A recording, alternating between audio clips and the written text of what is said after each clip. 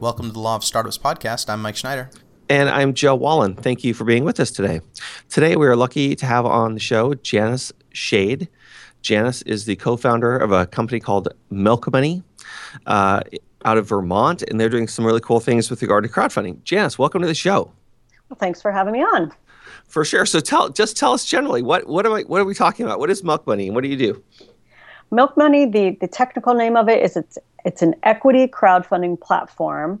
The way we like to describe it, it's where Vermonters can meet up with Vermont businesses who are trying to raise money to perhaps enter into an investment relationship and trying to help entrepreneurs take advantage of some recently changed regulations in Vermont that allow them to raise money from all Vermonters, not just accredited investors. Okay, so in Vermont, how does it work? Can a company that wants to crowdfund, can they just start crowdfunding, or do they have to file a form with the state securities agency first, or do they have to get approved first? How does it work? Yeah, there's quite a process that goes with it. And even before that, they need to raise capital through a third-party, non-broker-dealer crowdfunding portal, which is us. So we had to register as a third-party portal with the state first and foremost. Then if somebody wants to raise capital through Milk Money, they have to prepare a whole list of offering documents. They have to have their business plan put together, the offering documents that describe the type of securities that they'll be offering for investment, put that all together, and then file it into the Department of Financial Regulation along with a small fee. And the DFR, that's the acronym for Department of Financial Regulation, they have 15 business days to review all of that, get back to us with comments. We've already gone through this a couple times with some campaigns that are going up, and the DFR will come back and say, that this language is a little too legalish. Can you put it more in plain English? So they give some comments back and forth a little bit, but then once they say, yep, it's approved, it goes up on our website, and they can start driving people to our site and checking out the campaign. Okay, well that's super fun. Now on the website, can I access the companies as well, or do you have to be within the state of Vermont? Somehow aver that you're a Vermonter to look at the companies. Yeah, it's a little of both. We have what we call, Louise, my partner, and I, we call it the public page and the private page. So the public page, you could go on to our website right now and click on the link to our first campaign that's up, and you could see a short video about them and a little bit kind of basic information about their company. Mm-hmm. If you want to see more, if you want to get the details, like the full business plan and the details of the deal, that's where you have to register as a Vermonter. And in order to prove that, you do it all on our website. You have to upload a photo of your driver's license that proves your residency in Vermont. And once you've done that, then you have access to the private campaign page where all of the details are. Okay. Well, that sounds like not a bad process. I mean, in all honesty, you wouldn't want to probably provide all that detailed information to the people who are just browsing the website anyway. You'd want them to have to go through some steps. Right. I mean, even if the law didn't require that, you'd want that. So exactly, and we have gotten that question from some entrepreneurs who say, "Wait a minute, I have to put I put my business plan up on your website." And we've had a couple entrepreneurs who've decided not to use Milk Money because they are just too concerned that their business plan is way too proprietary. They don't even want Vermonters in general looking at it. But for the most part, people are pretty comfortable with, sharing that amongst people who are going to end up being potential investors. We also provide opportunities for potential investors and entrepreneurs to meet in person. So we've been doing a ton of events around the state, and luckily Vermont is small, which makes it kind of easy, but it's been a lot of driving over the last 6 months. We've done 2 events every month since January, where people can just come and learn about how to invest local in general and how Milk Money works, and then meet entrepreneurs who are planning to raise capital so they can have that face-to-face interaction too. Yeah, that sounds great. And now, how's Title III crowdfunding? Have you seen local companies in Vermont using that yet? There are a couple. There's actually there's another web portal based right here in Burlington, Vermont, that is focusing on Title III type campaigns, and really ones that they're much bigger campaigns, and bigger in terms of the amount of money they're trying to raise. So, folks who are raising, they say that the minimum that they work with is $500,000, but they're really doing more like multi-million-dollar deals. So I think there might be some Vermont companies who are trying to use that and go out to the broader national audience. What we're focusing on is really the companies who are, they're smaller companies. They're kind of everything that they do is kind of rooted in Vermont. So it's a lot of food startups. We do have some technology startups, but ones who, kind of have that local feel and want to have that local connection with their investors. So that's our Milk Money's focus is really on the invest local movement. So we're not using Title III. We're working under our Vermont small business offering exemption. Yeah, no, it's like really exciting. I don't know if the audience appreciates it maybe as much as maybe you do, Janice. Or at the ComCap conference, I was really impressed by just this whole invest local movement is pretty significant. I think it's huge, and I think it's. Again, Vermont is pretty much into the do everything local already. Like we've been doing the locavore, eating local, buying local. So it's something that's kind of near and dear to our hearts already. But it's not just in Vermont. It was really great to see at ComCap that there is that. People really understand the importance of having that. Actually, a phrase that I learned there from Arno Hess was the line of sight into where you're putting your money. To be able to look into the eyes of the entrepreneur that you're investing in and talk with them and say, yes, you're somebody that I believe in, and I want to give you my money to help you achieve your dreams. What was ConCap? Is that a conference for crowdfunding?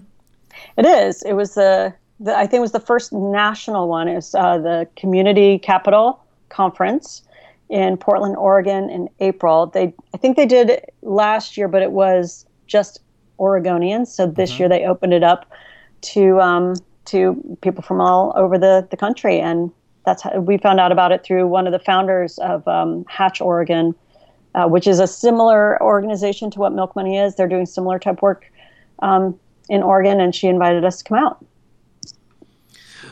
Yeah, so it was pretty fascinating, because there was, of the 50 states, there was probably, maybe a dozen represented, and a lot of the securities regulators from those states. And I remember that securities regulators from Kansas was a really interesting guy. He talked about how they had built this law to just make it easy for people in Kansas to invest in Kansas businesses, and they were really proud of it. And they had they even created a media campaign for it, and the media campaign used Ike Eisenhower or something invest like Ike or something. It was really crazy. It was there was enthusiastic people, not only from the sort of company side or platform, crowdfunding platform side, but also regulators, which was pretty interesting. That I think a good place to compare notes. So the regulators have to figure out how to make all this stuff work. And it seems like, they must have their own conferences where they kind of get together and talk about regulatory stuff. But yeah, I would imagine hearing what's working in other states is a big deal if you're trying to figure it out yourself. Absolutely. I think that was one of the best things to come out of that conference. And there was one panel that we were on that we figured it should have just been a roundtable, and instead of all of us being sitting in the straight line up across the dais, that we should have just been able to talk to each other, because that was the most rich conversation of, what can you do in your state? What have you run up against? How did you deal with this kind of issue? And having that mixed group of regulators and, kind of people, boots on the ground, like we are trying to implement it, being able to talk back and forth was really helpful. And something I was going to say, it's. Oh, go ahead. It's something that we actually really appreciate with our regulators in Vermont, that we have, I literally have a direct line into our director of capital markets in Montpelier, and I have his cell phone number, and I can call him up and say, Christopher, I have this issue. Can you help me with it? And he's been really helpful, and they're really interested to see what we're coming up against as we're trying to implement the regulations that they, kind of put together kind of the ivory tower thing, and we're putting it into practice and finding out, we might need some tweaks here and there, and they've been really responsive. It's been great. Yeah, I think that the interaction between sort of the private sector and the securities regulators can be kind of, I don't know. I think some states have experienced a different type of reception than that. Probably, yeah. But in any event, I mean, it's quite the movement. So you guys, when did you launch again? How long ago was it you formally launched?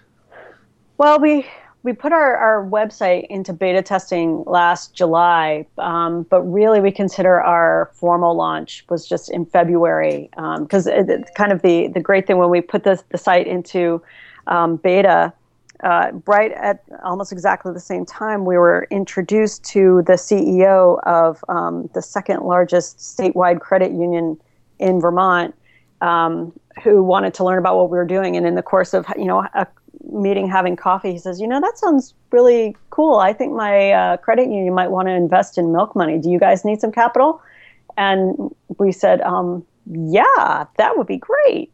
So we kind of went into the due diligence process with them over the last half of 2015 of working to bring them into our organization as an investor, and which has been just such a great partnership, having this large statewide credit union backing us, not just because they gave us some money, which is really nice, but really the validation of such a large and well-respected and it's been around for 60 years. I think, this credit union that's been around forever, having that validation and support that they bring along with it. So it kind of delayed our official launch while we were getting all that put together. So we consider our official launch February, when we announced the relationship to the world with the Vermont State Employees Credit Union.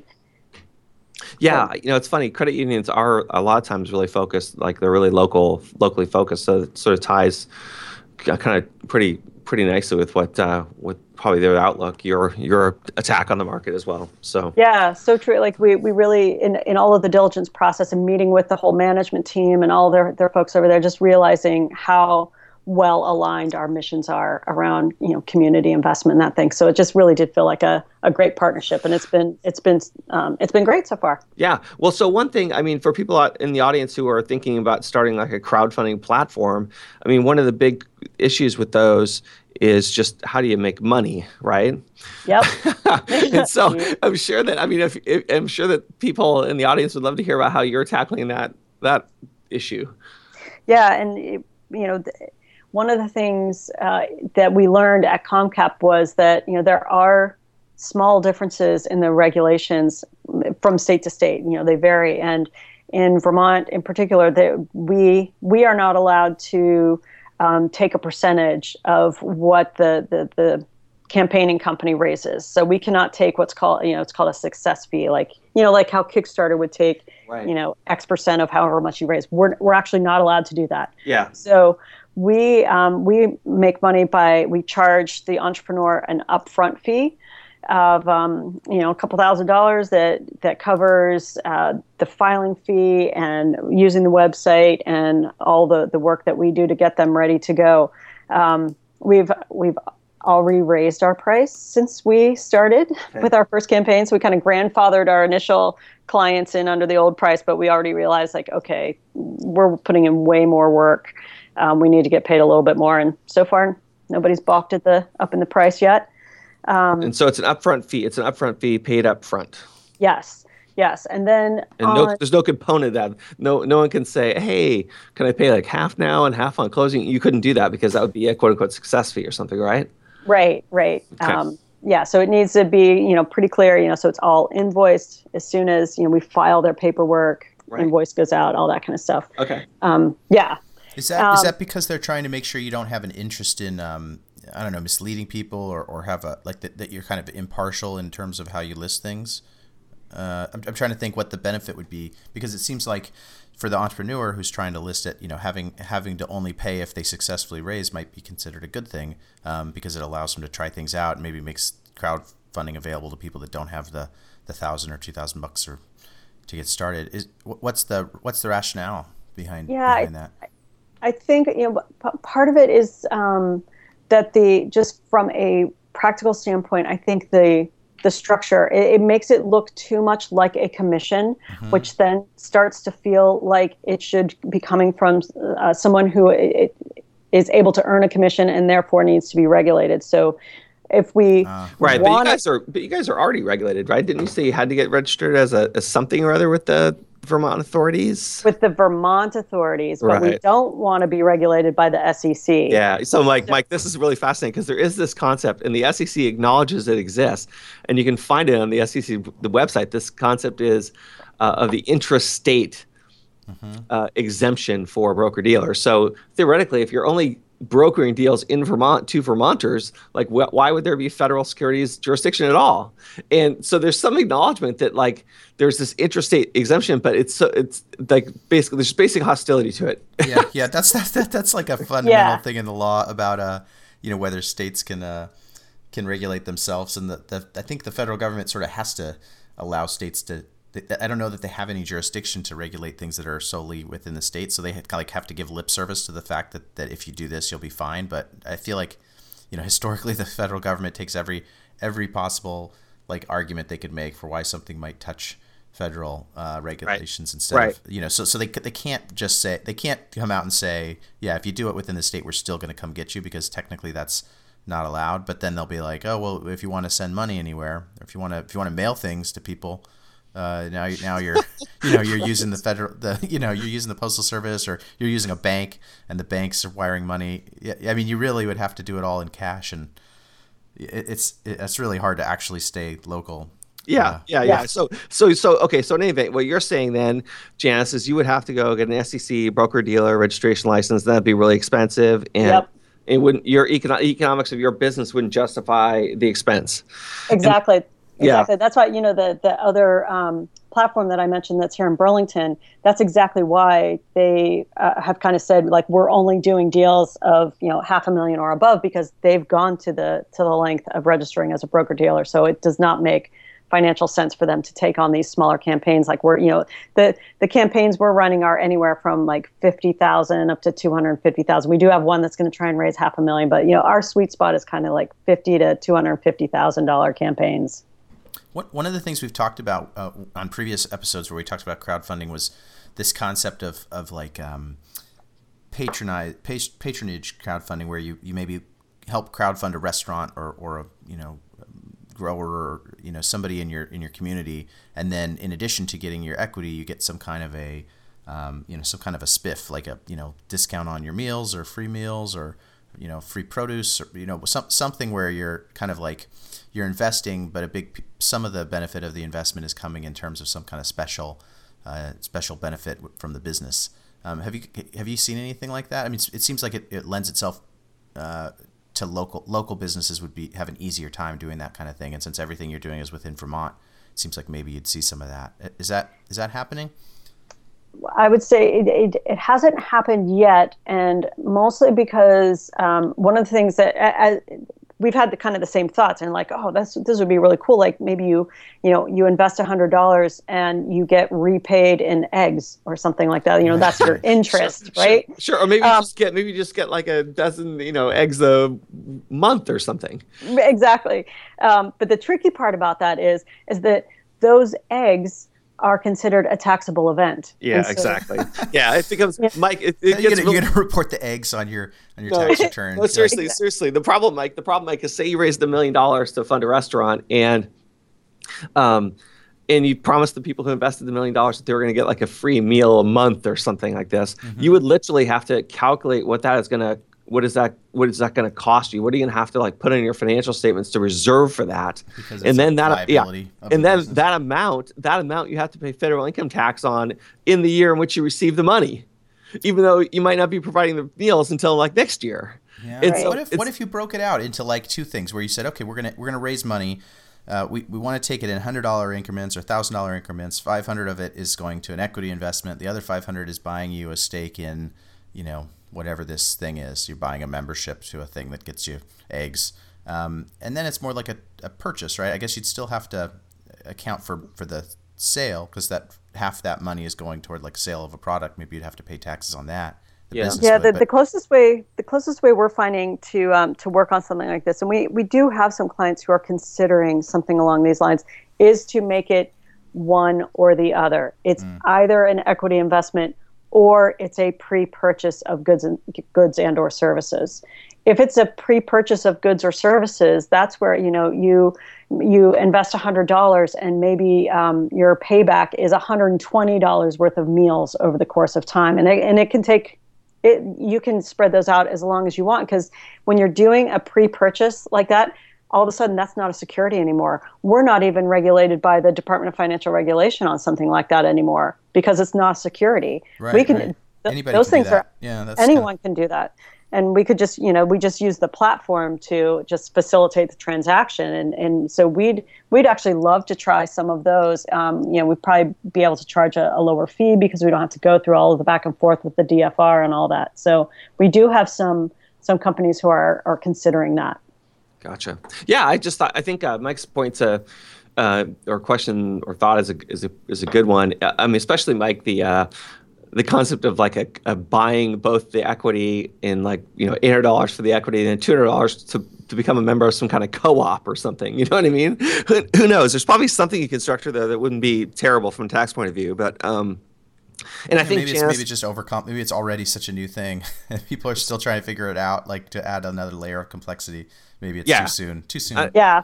And we are actually, our first campaign that's up right now is a co-op. And so they're actually offering, I wonder if I can say this because you're not in Vermont. I think I can talk a little bit about it. They're offering non-voting preferred equity shares. And so the way that, people get paid back is basically through a dividend over time.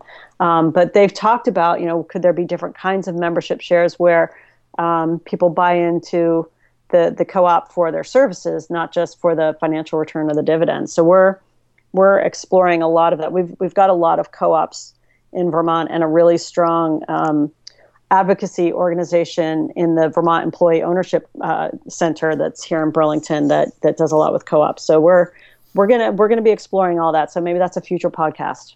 Yeah, one of the things you said made me think about these local small investments in maybe non-tech type businesses, and how these investors eventually plan to see a return on their investment. I don't know if that's, you mentioned the one that has the dividend baked in. I don't know if that's typical, but yeah, how do these let's say you're investing in a restaurant, how are these companies making the investors comfortable that they're going to ever see a return? Because restaurants don't typically get acquired and have an exit. Is it all dividend based or? Yeah, well, I think. Oh, go ahead, Jess. But it's either dividend based, or another thing that we are starting to work on with a couple of clients is a royalty agreement where the repayment comes in the form of a percentage of revenue, and it's triggered when revenue hits a certain point. So it's unlike a loan where you have to pay something every month, and you make the payment whether you made money that month or not.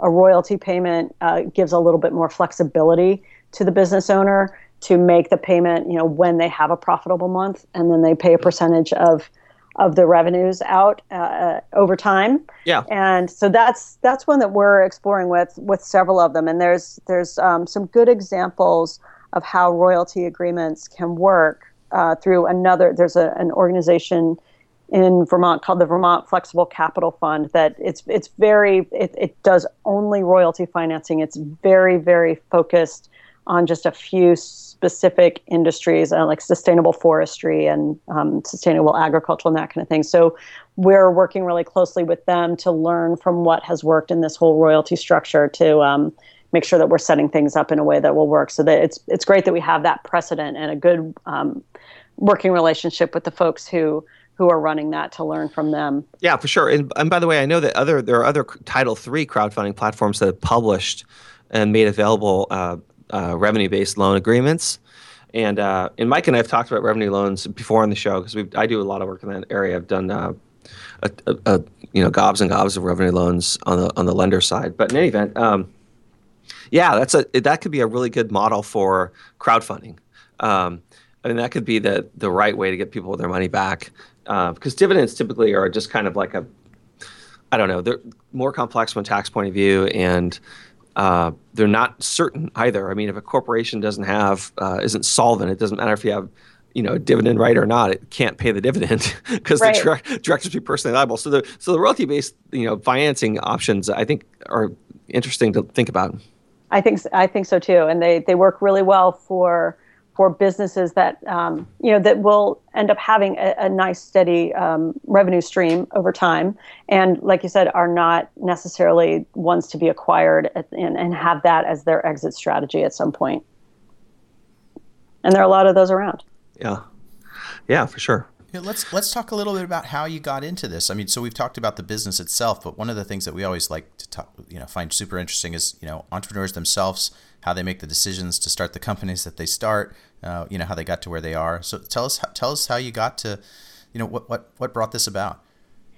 It really goes back to my own experience starting my own company. I launched a company back in 2008 and started my first capital campaign in October of 2008, which was just a really crappy time to try to raise capital because, the economy was tanking and angel investors were running for the hills and, circling the wagons. So I learned a lot through that experience of how to, about how to raise capital. And, before I even started my first, that campaign in October of that year, when I was still working on my business plan and stuff, I had this idea that, so my business was, it was a natural soap company. My background is all in consumer packaged goods. I worked for Procter & Gamble and Welch's, and the latest one was Seventh Generation.